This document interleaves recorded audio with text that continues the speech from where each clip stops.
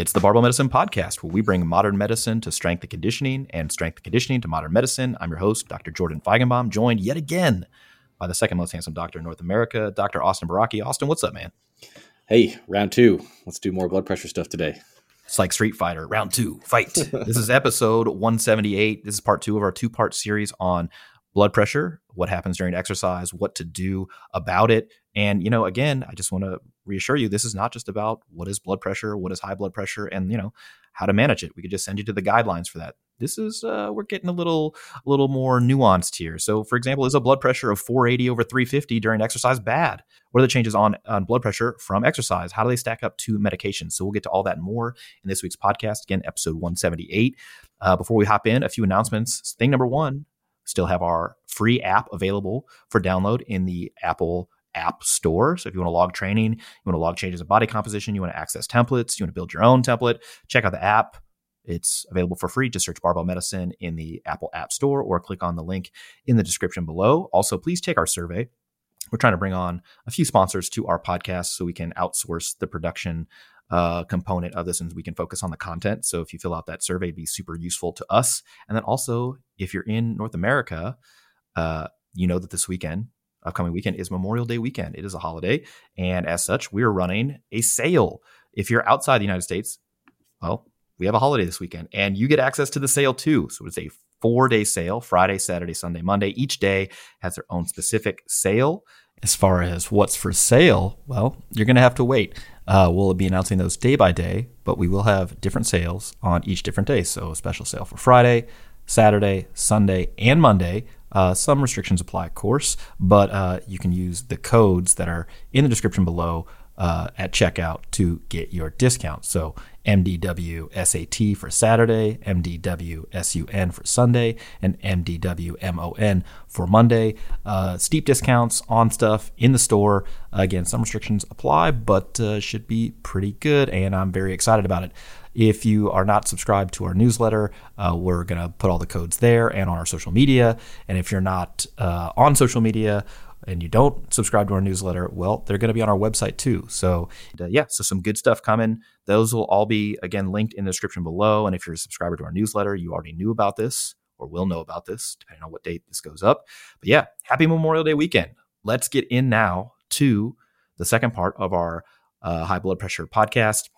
The last part one, we talked about what is blood pressure, why is elevated blood pressure not great for you? Why is elevated blood pressure during activity much different? And this one, we're going to talk about how many people are affected by high blood pressure and what to do about it. So Austin, Dr. Baraki, is this like a big deal, small deal, medium deal? Like what sort of population really actually has high blood pressure? Yeah, I would say this is a very big deal. And we're hoping that this podcast will provide people with more whereas the last one was a lot more informational on the topic, this one more aiming to be more practical as far as what you should do about it if you find your blood pressure is high. And that's kind of in parallel with the article series that this podcast is to pair with. The first one was more informational on the website, and the second one was more practical. How do I deal with this? So just so that people understand why we're harping on this so much, why we're spending multiple hours of podcasting on it. High blood pressure affects half of all adults in the United States and is the leading contributor to premature death around the world.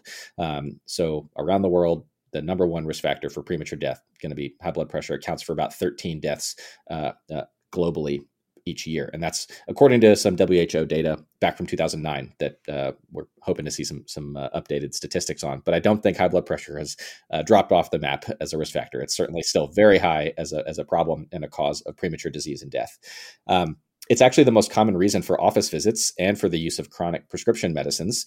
And unfortunately, only about half of people with high blood pressure have it under control, meaning that about half of people with high blood pressure don't have it under control.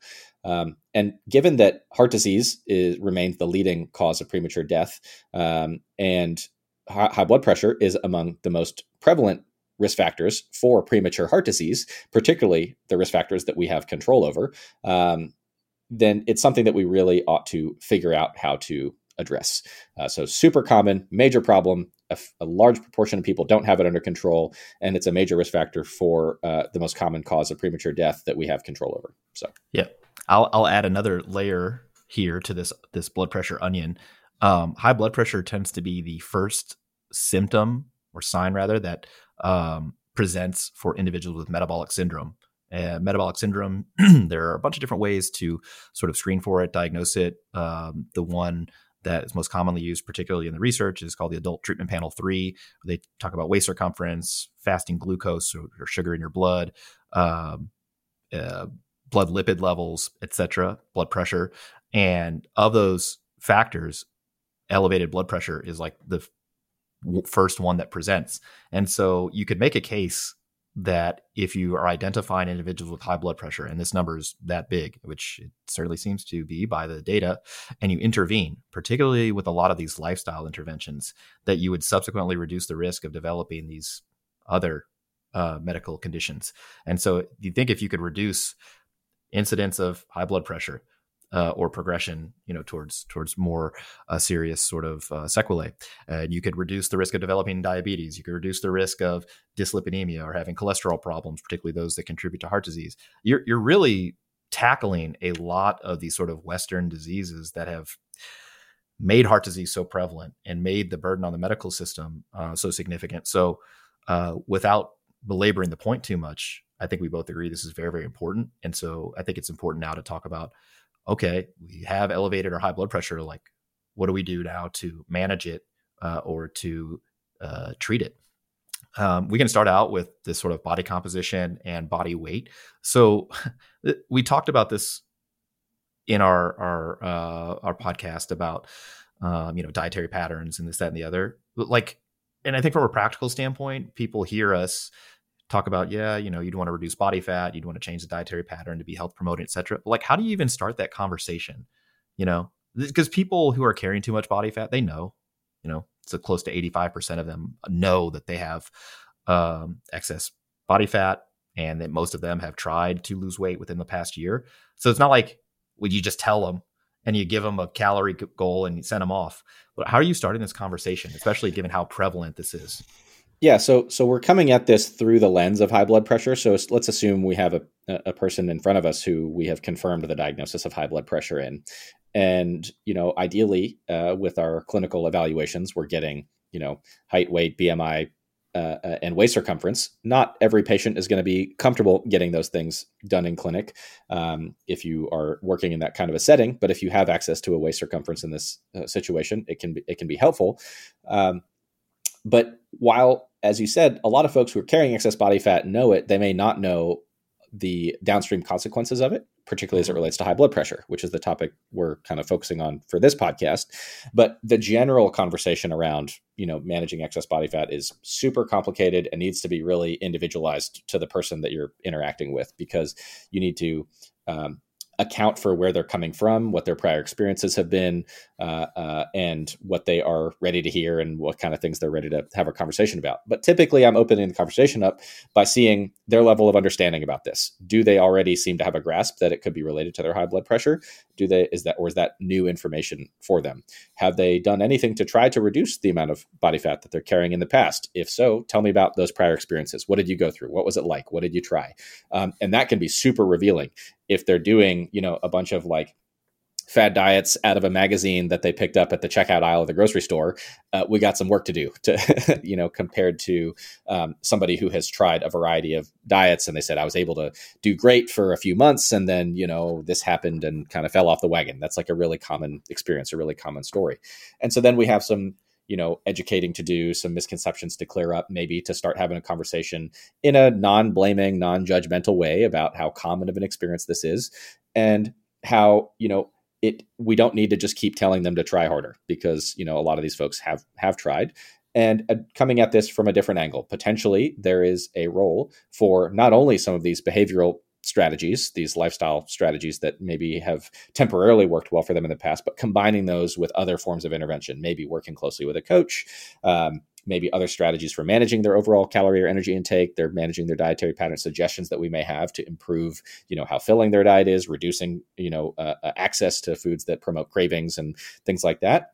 And then finally, the considerations for things like weight loss medications that we've talked about on other podcasts that can really facilitate this process quite a bit, particularly with some of our newer agents like semaglutide and coming up soon, I guess, tirzepatide and some other ones, or whether surgery needs to be, or at least a consultation for a metabolic surgery should be on the table. So it's a broad, complex, wide-ranging conversation. Need to be able to establish and build good rapport with the person, get a good sense of their history, where they're coming from, their goals, what they're willing to do, not do, and then maybe do some educating and suggestions for other strategies to augment what they've already tried, leaning on the things that have worked well for them and redirecting away from things that haven't.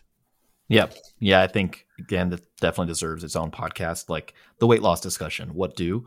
But I think the take home is the goal is to reduce body fat, and as secondary to that, body weight. They're both going to come down, and this is going to basically kill two birds with one stone, because the dietary pattern that we would recommend adopting is going to take care of the dietary components here with respect to high blood pressure. We're going to discuss those more in depth here in a couple of minutes, but also reduce the amount of adipose tissue, which directly contributes to blood pressure, both by secreting hormones that cause the vessels to constrict, also reducing the mechanical load on the adrenal glands, which again secretes more hormones and other factors that cause you to retain water and salt, and also cause the vessels to constrict. So you're really approaching this.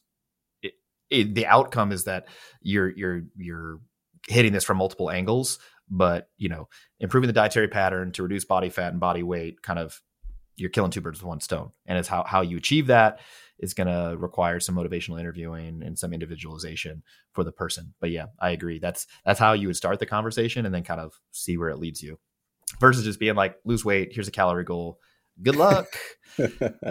Yeah. Okay. Second thing on top of this, more lifestyle is going to be physical activity and exercise. Now, we find this at Barbell Medicine super interesting because, obviously we're interested in exercise and how that affects health and can promote health. Up until a few years ago, the data actually wasn't that great on how exercise actually helped blood pressure, especially resistance training. So there were two large meta-analyses, one by Corneliuson and one by D'Souza. And basically they found that when you took sedentary individuals or previously insufficiently active individuals and you made them lift weights, their blood pressure would go down, sure, but not by a lot, about 4 millimeters of mercury for systolic. We did have an inclination that this effect may be more profound if you only restricted the analysis to individuals with elevated blood pressure or high blood pressure. So, for example, D'Souza did that in 2017, basically looked at, okay, well, let's just look at the folks who have elevated blood pressure or high blood pressure and how they respond to resistance training. And they showed almost a doubling of the effect. Basically, systolic blood pressure went down by 8 and diastolic blood pressure went down by 4, but that didn't get a lot of airplay.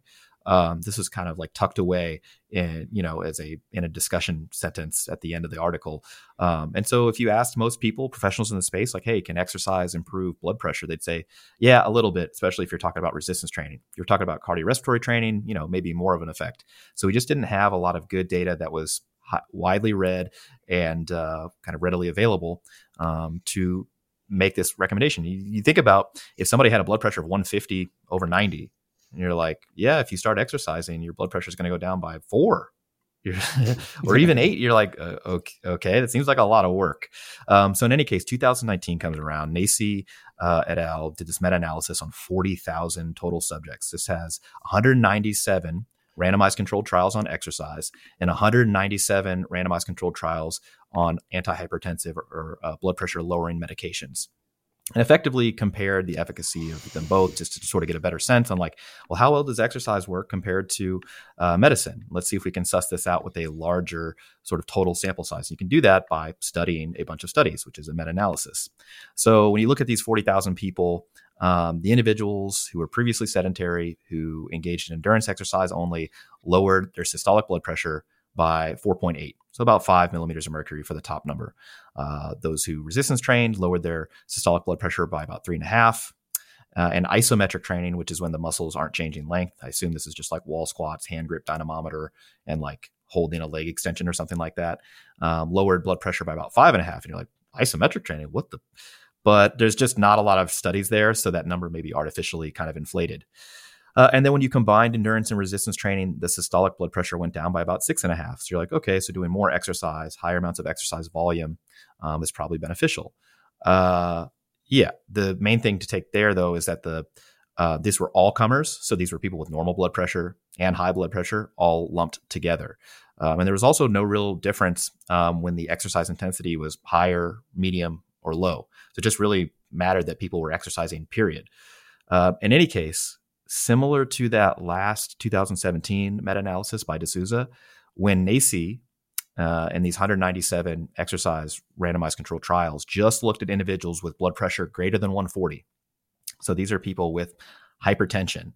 There was a markedly larger effect. So for example, those individuals who did endurance training, they lowered their systolic blood pressure by 8.6. Resistance training lowered the systolic blood pressure by 7.8.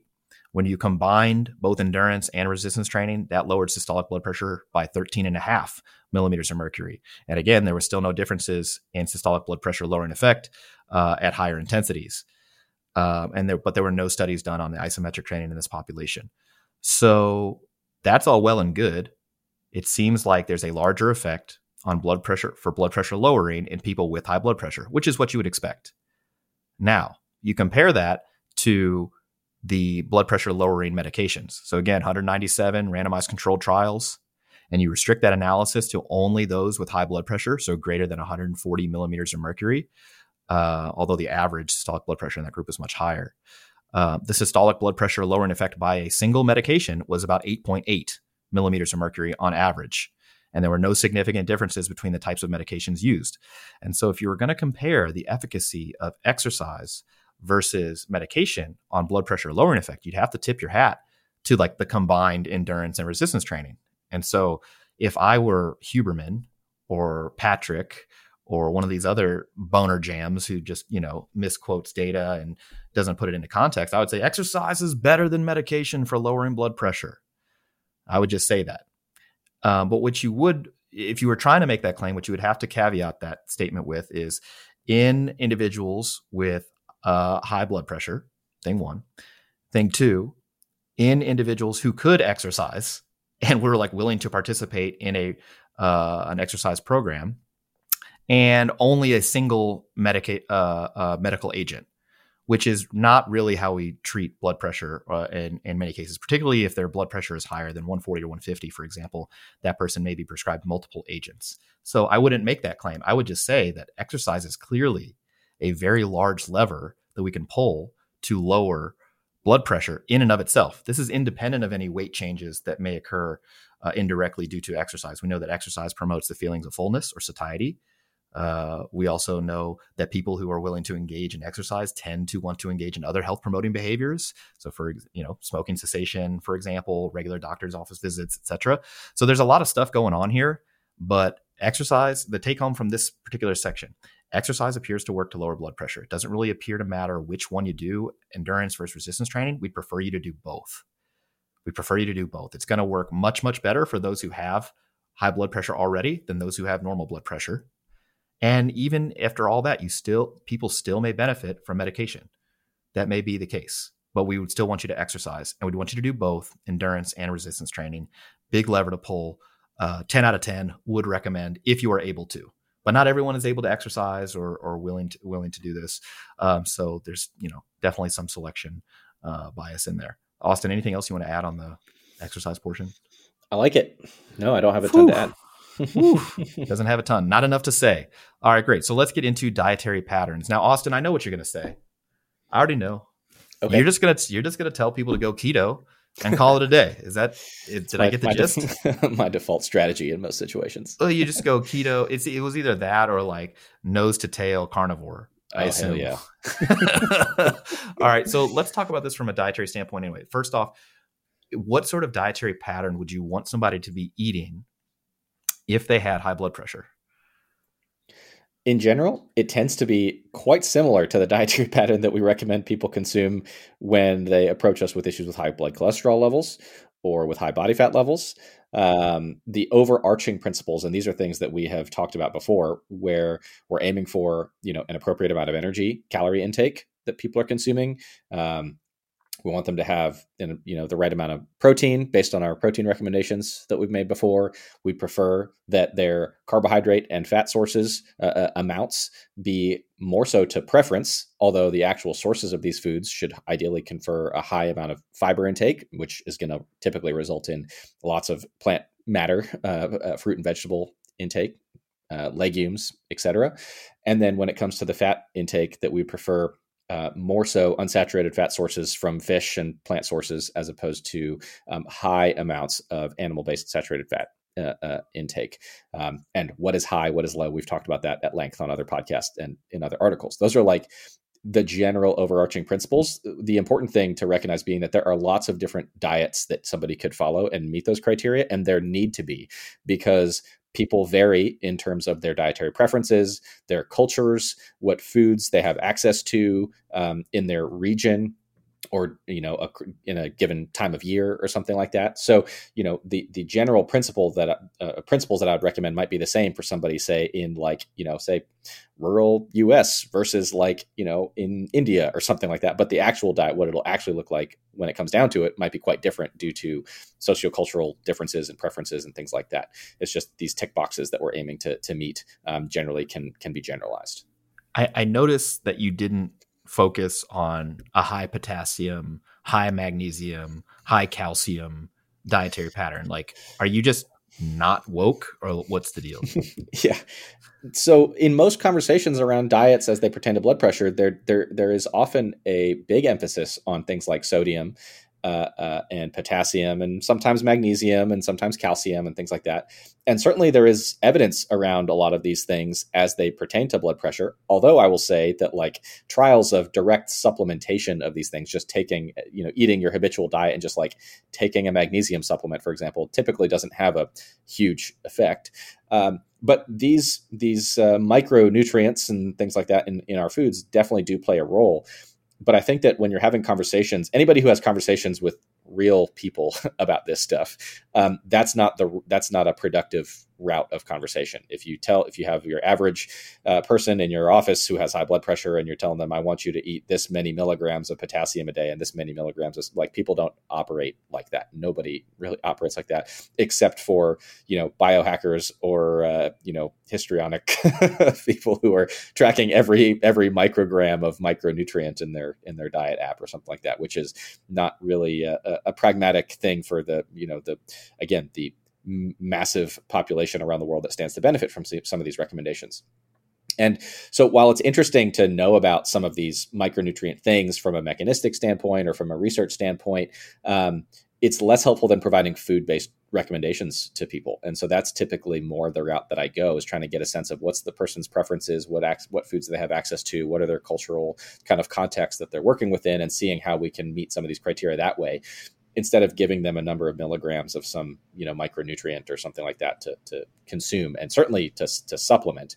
And because when it comes in particular to this question of supplementation versus substituting foods in the diet, there's probably, some of the differences in outcomes that we see, some of these supplementation trials are pretty weak, but then we know pretty clearly that, hey, high potassium diets are excellent when it comes to blood pressure management. There's probably also a role of a ton of other things in those foods. Maybe some of the fiber that comes along with the potassium-rich vegetables, maybe some of the polyphenol content in some of these plant foods, maybe, any number of other things, some of which we probably don't even know exist yet. I don't know.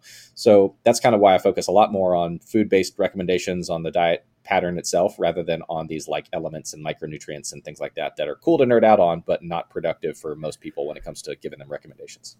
Yeah. The potassium thing, I think, is definitely related to the dietary pattern, and ultimately this food matrix effect, because there's just more stuff in the food than taking a potassium supplement. It was interesting. I'd been tracking my intake relatively tightly, because I'm trying to lose some weight and get down to skinny boy status, less than 200, just see what happens. Join me.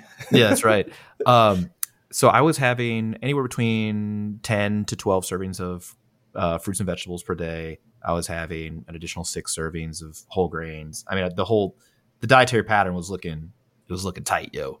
But my sodium intake was 1,200 milligrams just from food. So 1,200 milligrams a day, which is, half the sort of upper limit for the recommendation. So I was feeling pretty good about that. But my potassium intake was at like 3,900 milligrams. It wasn't even close to that 4,700. I mean, really. And so what I realized is that I wasn't having any legumes. And then I could have used an additional serving of leafy greens, particularly like spinach, kale, something like that. And I would get there. So I literally added one serving of legumes each day, and then one serving of the leafy greens. And I was like, boom, 4,900. I mean, I don't feel any better. I'm just like, okay, well, that's that for me, because I was already at that level of tracking. That was a simple like substitution or addition in this case to make. But yeah, for most people, your dietary pattern is going to determine your micronutrient sort of intake. And I would focus on the dietary pattern first before the micronutrient intake. If you find yourself very adherent, you like your diet, you're full, the energy, balance thing is going your direction, meaning that you're trending towards or maintaining the appropriate weight, body composition, et cetera, and you really want to go to that next step, you can address these micronutrient things. But I think doing that prior to getting the dietary pattern under control and appropriate, that's a misstep. So for example, sodium, the two biggest predictors of how much dietary sodium that you're getting in a day is how many calories you're eating and what's the level of processing in the foods that you're generally eating. In general, if you get your energy intake to the appropriate level, your dietary sodium intake is going to be pretty close to being normal, unless you're eating a lot of processed foods. So highly processed foods that come in boxes that have, tend to be energy dense, and it'd be very difficult to eat the appropriate energy balance, if you're eating a lot of processed foods. It's hard to stop when that mac and cheese kicks in. You know what I'm saying? Compared to eating a lot of fruits and vegetables, whole grains, legumes, et cetera, things that are, minimally processed or not processed at all. So I would do those two things first. Like, let's lower the average level of processing in the diet. That's going to get sodium levels down, in addition to trying to fix the energy intake. And you can do one before the other. I think reducing intake of processed foods is likely to correct the energy intake thing or make it much, much closer. And then your sodium intake is going to kind of take care of itself. So most of the primary component or contributor to sodium intake is what's in the food, not what you're adding. So people are like, oh, but it's the soy sauce. I'm like, if you're going ham on the soy sauce or other like really sodium laden condiment, that's possible, but that would be more of an exception rather than the rule. The rule is more like what you're getting in the actual foods. That's the primary source of sodium.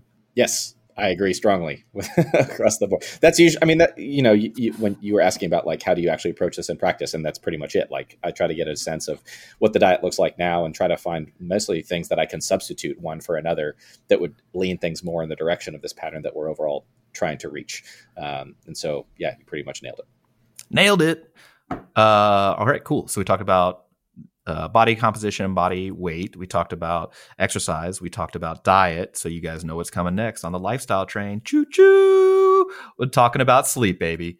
So I just assume you want people to sleep. Like you just want people to at some point engage in like a REM cycle. That would be preferable. I mean, I think that this is one, as I alluded to in the last episode, is something that I think is underappreciated in its impact on blood pressure. And this can come either from inadequate amount of sleep in terms of like hours. We typically recommend about an average or about 7.5 hours or so, broadly speaking, although some people may need a little more. Some may do okay on a little bit less, although people who think they do okay on a little less are maybe overestimating. But I think that that's kind of from the quantity standpoint. Quality can relate to a lot of things. Quality, we talk about being impacted by things like sleep hygiene, the bedtime habits, the sleep environment, temperature, lights, all that kind of thing that we've talked about on our sleep podcast before.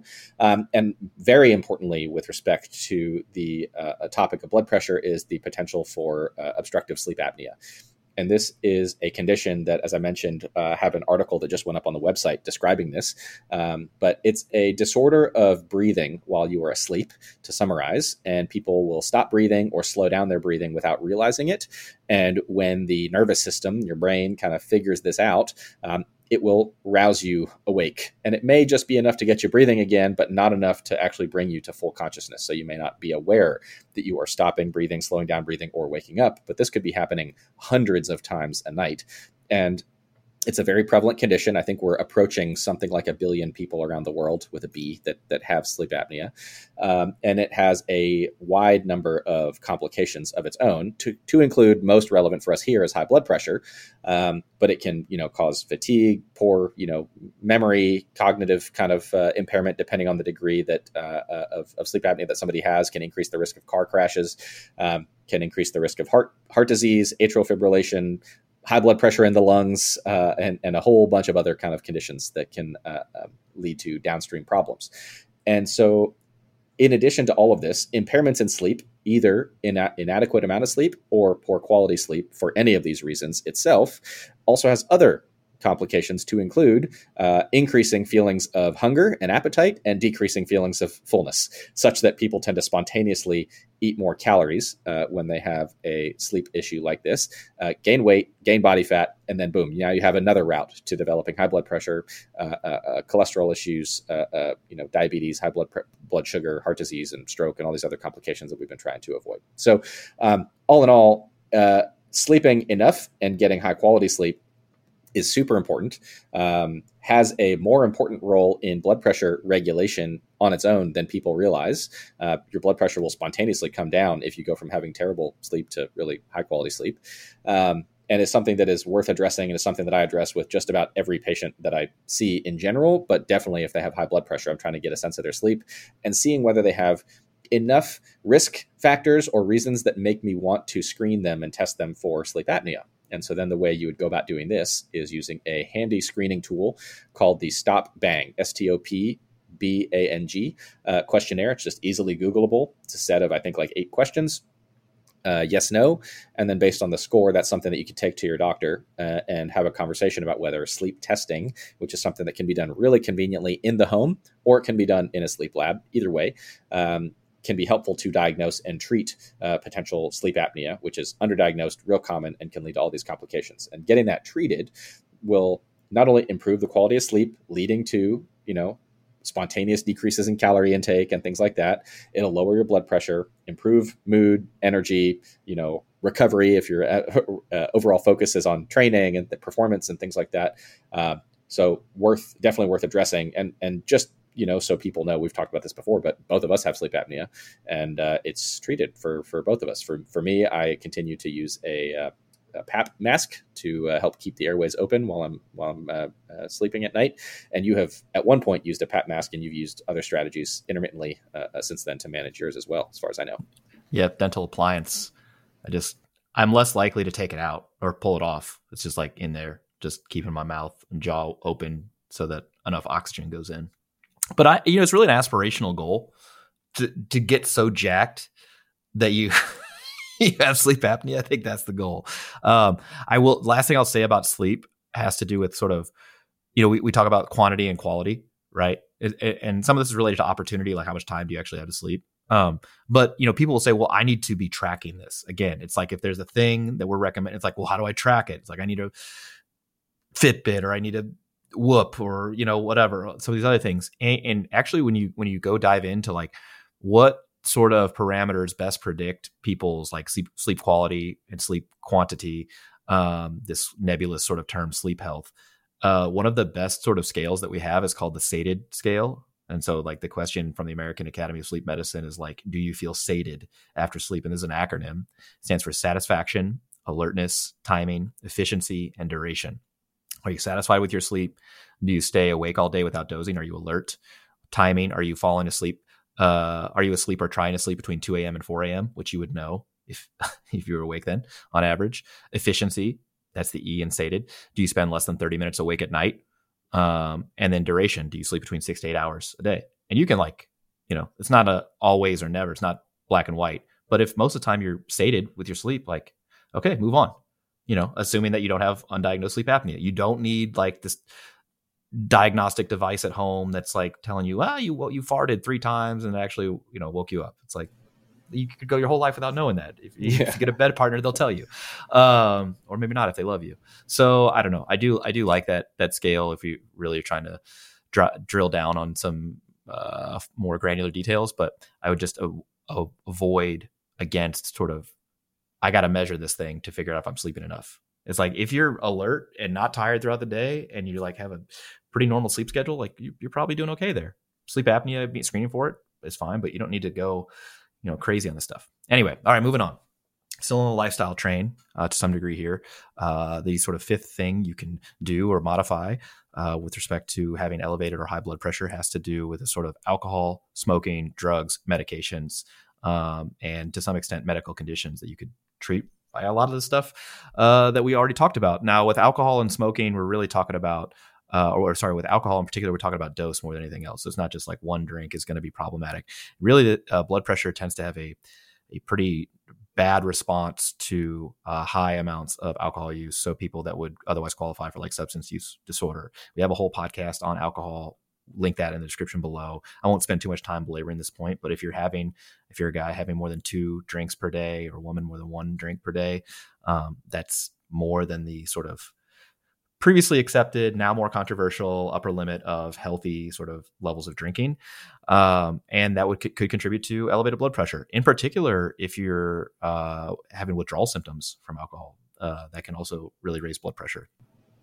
Did you have something more on alcohol you wanted to? Yeah, this is something that I definitely address with pretty much everybody in general, as well as in particular those with high blood pressure. I think that what I find most often is those guidelines of like 1 drink a day or 2 drinks a day, they really depend on your definitions of a drink. And we talked about this, I think, in a previous alcohol podcast, and it relates to the number of grams of alcohol in the beverage, which then relates to both the volume of drink that it is and the proof of spirit or beer or wine or whatever that you're consuming.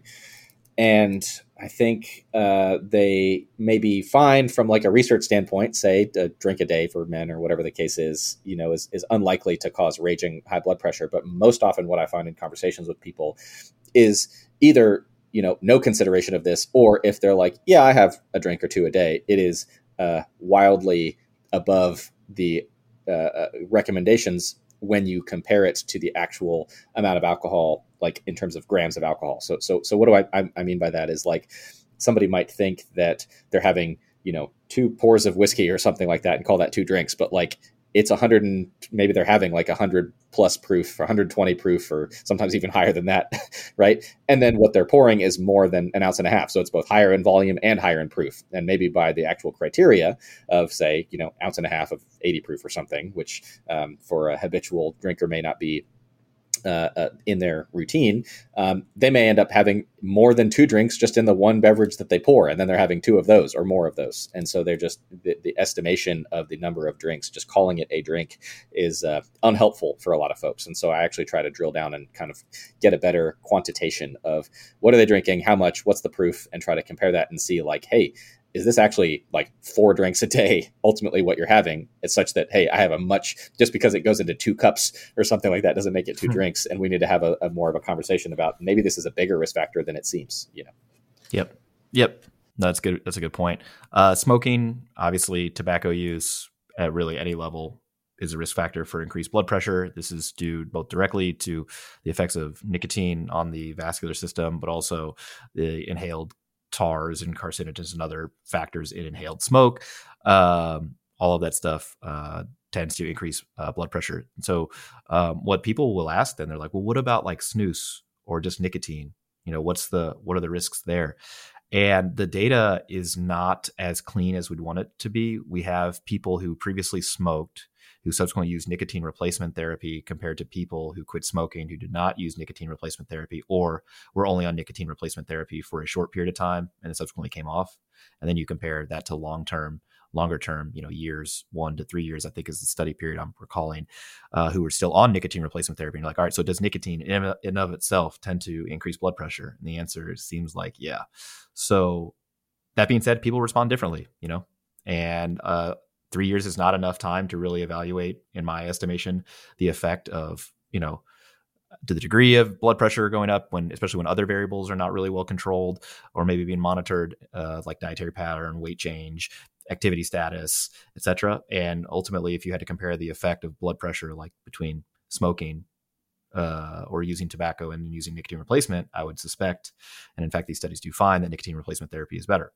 So I don't want to like pretend that this is settled, done and dusted. We just don't have a lot of good data on pure nicotine only, particularly in populations that have never smoked.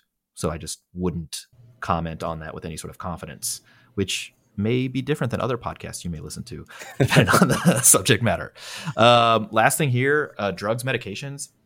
Austin, you could go on, we could have a whole another podcast series on drugs and medications that may influence blood pressure. But the most common stuff that you see people in the hospital that increases their blood pressure or has a potential to, I assume you're talking about steroids, not the cool kind. But what else are people on that they're walking around with? So stimulants are going to be pretty common. So stimulants used for things like ADHD, et cetera. Not caffeine, just by the way. People are going to hear that and they're like, caffeine. Like not literally caffeine. Not caffeine. No, the stimulants, this is literally like, amphetamines that we use to treat attention deficit issues. Chronic use of certain pain medicines, like long-term, regular, near daily use of things like NSAIDs, like ibuprofen, naproxen, et cetera. Even interestingly, I learned this recently that acetaminophen or Tylenol, like regular chronic daily use of Tylenol, actually has a detectable increase in blood pressure, although it's not massive. Oral birth control pills in some individuals who are susceptible can have that effect. Steroids, as you mentioned, and then tainted, contaminated supplements can have tons of stuff in them that can contribute to rises in blood pressure, as well as liver injury, kidney injury, lots of other things that are are best avoided. But those are a small set of the drugs and medicines that I kind of am looking for when I'm having a conversation with somebody about this. Outside of these topics, again, we mentioned earlier that there are situations where people can have other medical conditions that themselves can cause high blood pressure. And these are things that are maybe more or less treatable. It just kind of varies. And these are things that we ought to look for before just saying like, oh, it's all just because you have too much body fat or it's just your genetics. So anybody with existing kidney disease, kidneys are, as I mentioned earlier, I think in the last podcast, a major regulator of blood pressure. And so anybody with kidney disease maybe is going to probably be at high risk of developing high blood pressure. There are a variety of hormones. I also mentioned a bunch of hormones that can influence blood pressure, things like thyroid hormone. Another really important one that comes out of the adrenal glands that you have mentioned a few times, one called aldosterone. Some of these that are checked in certain situations. And these are, situations where it's like, let's say somebody is like lean and young and has like raging high blood pressure and we can't find a reason for why. Like this is that kind of situation. Or somebody who isn't maybe lean or young, but is having what we call very resistant high blood pressure, meaning they're like on multiple medicines and we're still having a hard time getting it under control. And we think they're taking these medicines. These are some of the triggers that we would have to look for some of these conditions. Although, as I mentioned in the article, there's some controversy. Some things they're like, we should screen everybody for this. That's still kind of being hashed out. And then finally, pregnancy is a unique situation when it comes to blood pressure. And so that's something where if somebody who is pregnant has measured high blood pressure either coming into the pregnancy or develops it during pregnancy, 100% definitely needs to be addressed with their obstetrician because there are a number of things that you would rather avoid from untreated high blood pressure throughout pregnancy, especially as it gets all the way through to delivery. So those are some of the other medicines and medical conditions, a non-comprehensive set that we think about, that we try to make sure are addressed when we're talking with somebody with high blood pressure and trying to formulate recommendations for them. I like it. Okay. So we got a bunch of, potential points that we can modify and ultimately improve the trajectory of somebody who's been either recently diagnosed or is at risk for high blood pressure.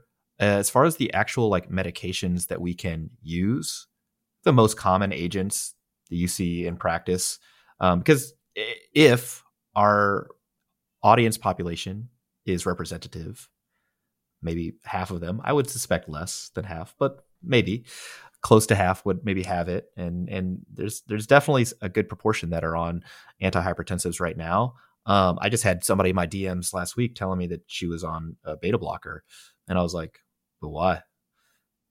Anyway, so just as a cursory discussion of medications, what are the sort of things you use from the jump? And then what are some things that people might need to know about with respect to treating high blood pressure? Sure. Yeah. And I agree. I suspect that there are some people listening right now who definitely take some of these. So it's worth going over. Although, just as a heads up, that, drug names and drug classes and things like that inevitably is going to involve some medical jargon, and this can be tough to follow. And so to make it easier for you, if you go to the blood pressure article on the website, part 2, I discuss there's a section on blood pressure with a small table just indicating what are the typical ones that I use that you asked me about here. So in general, there are 3 categories of blood pressure medicines that are kind of used, what we call first line, for, in general, people with high blood pressure. And so there are certain situations in which if they had another medical condition at the same time, it may steer you in a different direction. And this is definitely something that is, getting beyond the scope of the podcast here, but this is something that the medical, the clinicians in the audience would already know or should already know about. Like if they have heart failure, that's going to change, the medicine that I choose. But in general, for routine run of the mill high blood pressure that we deem the person would benefit from medication, the one class is known as diuretics, and diuretics are things that, at their absolute most oversimplified level, cause you to pee out sodium and water follows it. And so there are a couple general classes. So thiazide diuretics. So some people may be on hydrochlorothiazide, or commonly known as HCTZ, or chlorthalidone, or common thiazide diuretics. Later on in the process of treatment, something called a mineralocorticoid antagonist, or spironolactone, or aldactone is. I tend to use it more often, I think, than maybe most, or when we were trained for a variety of reasons. But these are kind of a diuretics category of medicines that contribute to this peeing out of sodium and water. Again, the actual way that they work to lower blood pressure is quite a bit more complicated than that, and long-term may be less related to that effect anyway, but that's one category. The next is going to be medicines that directly dilate the blood vessels. In particular, they're known as calcium channel blockers. The most common ones in the US these days that you see used are amlodipine and nifedipine, although there are others. And again, others might be used in other parts of the world. But this calcium channel blocker class is another first line, commonly used class. And then finally, we have the class that are known as ACE inhibitors or angiotensin receptor blockers. These are kind of cousins, but they all tend to work on the same pathway. And so common ones in this class are lisinopril among the ACE inhibitors, or enalapril or ramipril, a lot of things that end in pril. And then the angiotensin receptor blockers are losartan, valsartan, telmisartan. You see the common ending, sartan, candesartan, et cetera. And so among these, I think that going through training, years earlier on, we tended to lean on ACE inhibitors a lot more heavily. They were generic, very accessible, and inexpensive. Now, many of the angiotensin receptor blockers, the sartans, have become generic and are to some extent less expensive and more accessible, and they kind of bypass some of the potential side effects that ACE inhibitors have. Although ACE inhibitors for most people tend to be, do just fine and be generally, pretty well tolerated. So these are the 3 big categories or big classes. These are going to be some of the most common ones that people are on. But as I said, if somebody has other unique medical conditions, say, for example, again, heart failure as one, then that might shift things to where, they need to be on a beta blocker of some sort right away. But unfortunately, we've talked about this before, we still see patients sometimes who are on none of those 3 first line ones that I mentioned, but they are on a beta blocker, which is generally very odd, catches our attention. We try to figure out why. If there's not another reason, it might be because their doctor is, let's say, on the older side, and maybe they're a little out of date with some of the current best guidelines, because there are some reasons to pick, some of these other ones as opposed to those.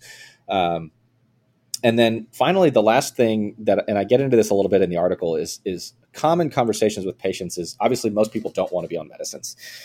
People view a new medical diagnosis, it changes their life, their self-conception. Suddenly I have a disease, and having to take a medicine every day, or sometimes multiple times a day if somebody picks a really bad blood pressure medicine to give you, it requires effort. It can be annoying for people, and if they need multiple medicines, sometimes like each successive medicine that the person needs is viewed as like more complication, more further defeat, or something like that. And so most people would prefer to be on no medicines, which, hey, I agree, I'm with you. But as I say in the article, you don't get a prize for going throughout life not taking any medicines if you have a condition that would potentially benefit, right? So if you have untreated blood pressure for many years and you have a stroke, you don't get to say, hey, but at least I didn't take a medicine this whole time. So if it's something that needs to be treated, or if the potential benefit of the medicine outweighs the potential harm, then it is worth taking the medicine in your situation. And when it comes to choosing medicines and mixing and matching and dosing and things like that, what we know is that the higher the dose of a single blood pressure medicine, you get diminishing returns on the blood pressure lowering effect. So I'll give an example of, let's say, lisinopril, one of those common ones that both of us have used a bunch in the past. If you start somebody at 5 or 10 milligrams, you're going to get the biggest bang for your buck in blood pressure lowering. If you increase that to 20, you're going to lower it a little bit further, but not quite as much as that first 10 milligrams. And then if you go to 40, you're going to increase it maybe a little bit more, but still not quite as much as the first, as each prior step. And so the efficacy, how much additional blood pressure lowering you get by escalating the dose of these medicines, diminishes the higher you go. On the other hand, the potential for side effects goes up as you increase the dose. And so, for example, the calcium channel blocker class that I mentioned, you can take amlodipine and go from 2.5 milligrams to 5 milligrams to 10 milligrams, and you're going to get diminishing blood pressure lowering effect. And by the time you get to 10 every day, somebody might say, hey, I'm noticing that my legs are swelling up a little bit, which is not an unusual kind of symptom that people can have on that medicine. And so there's been some interesting research, and it's impacted my practice, at least with some patients who are willing to do something like this. But you mentioned at the beginning, we had all these different risk factors or all these different ways that people can get high blood pressure. And we want to try to attack them from as many different angles as possible, right? We want to address the body fat, the exercise, the diet, the sleep, the alcohol, et cetera, et cetera. You can take a similar approach when it comes to the medications. If we know that we get the biggest bang for our buck in terms of blood pressure lowering from the lower doses of these medicines, we get diminishing returns by increasing the dose, but we get increasing side effect risk. For those who are very concerned about side effects, it makes more sense to use a very low dose of multiple medicines instead of using one and trying to get to the absolute maximum dose before you add on another one. And so then it brings up a conversation of what we call pill burden. Like, how many pills is the person willing to take? If they end up having to take 2 or 3 super low dose medicines to get the bang for our buck in terms of blood pressure lowering, but to mitigate the side effect risk of maximum doses, if they're willing to do that, then cool, we're good to go if that's what's necessary for the person. Some people may say, no, if you prescribe me more than one, I'm not going to take it. Well, then we're out of options, and we're going to have to max out the one and hope that you don't have any side effects from the thing, which again, most of them people do fine with. But this is an interesting strategy that we're seeing nowadays. And this same thing applies to like blood cholesterol lowering. We see that, combining low doses of multiple agents gets us more efficacy than maxing out the doses, the dose of any one agent. And so these are things that have kind of impacted the conversations that I have with people and potentially my practice, depending on the person's preferences and what they're willing to do. So I would summarize just by saying that, we have plenty of highly effective, safe blood pressure lowering medication options.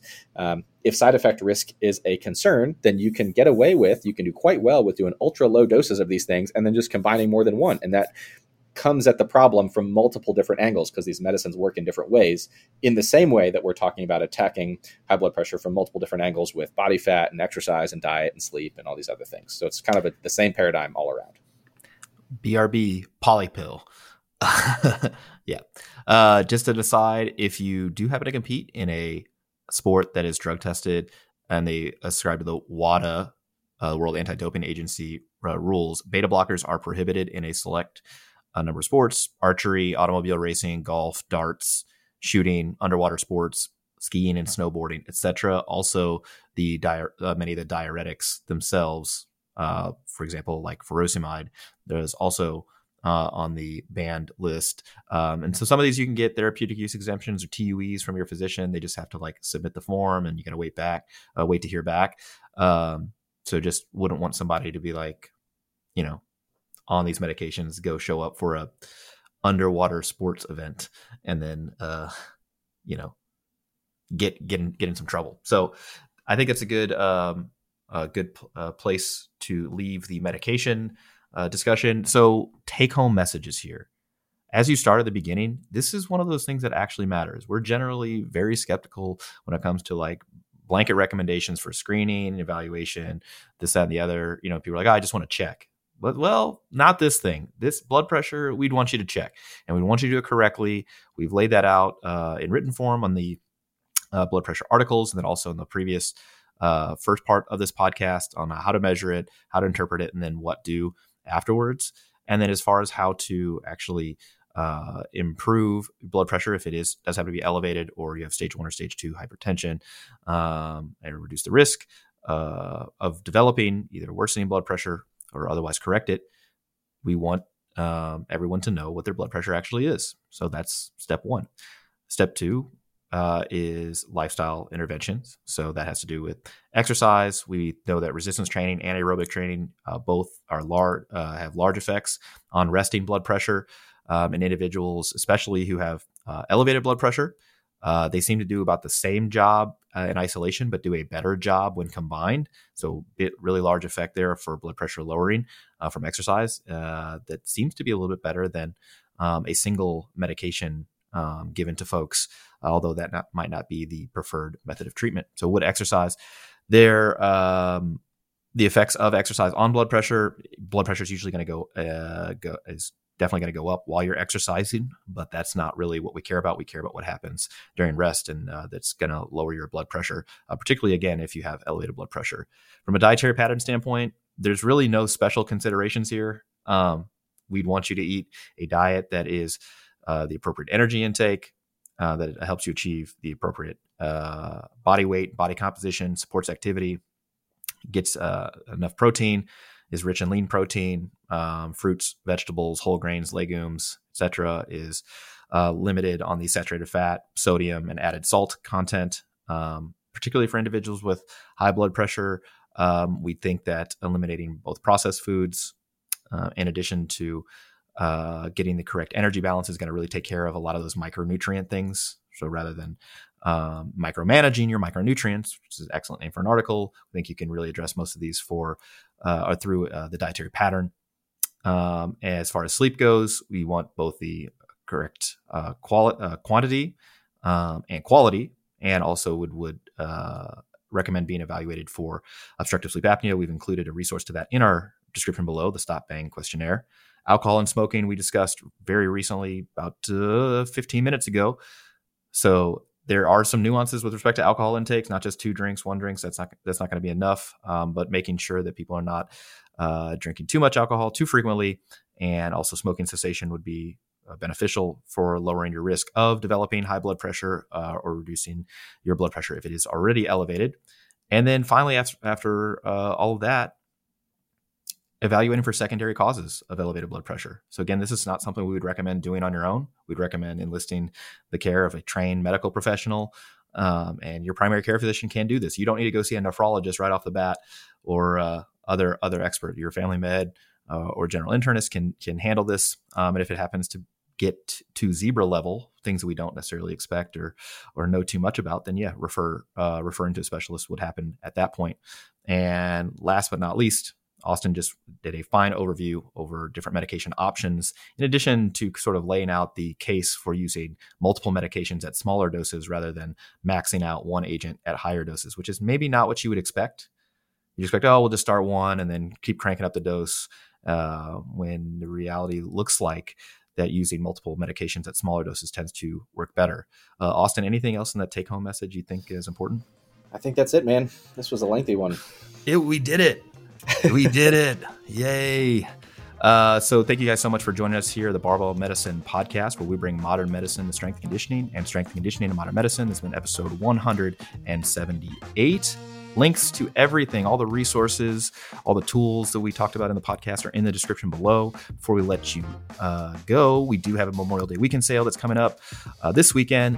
Use the codes that are linked in the description below. They're just MDW followed by the 3-letter abbreviation of the day. And before you leave, please leave us a 5-star rating and a review. It really helps drive traffic to our podcast so we can keep bringing you all the latest nuance in health and fitness. And you can catch us here next week and every week right here on the Barbell Medicine Podcast. See ya.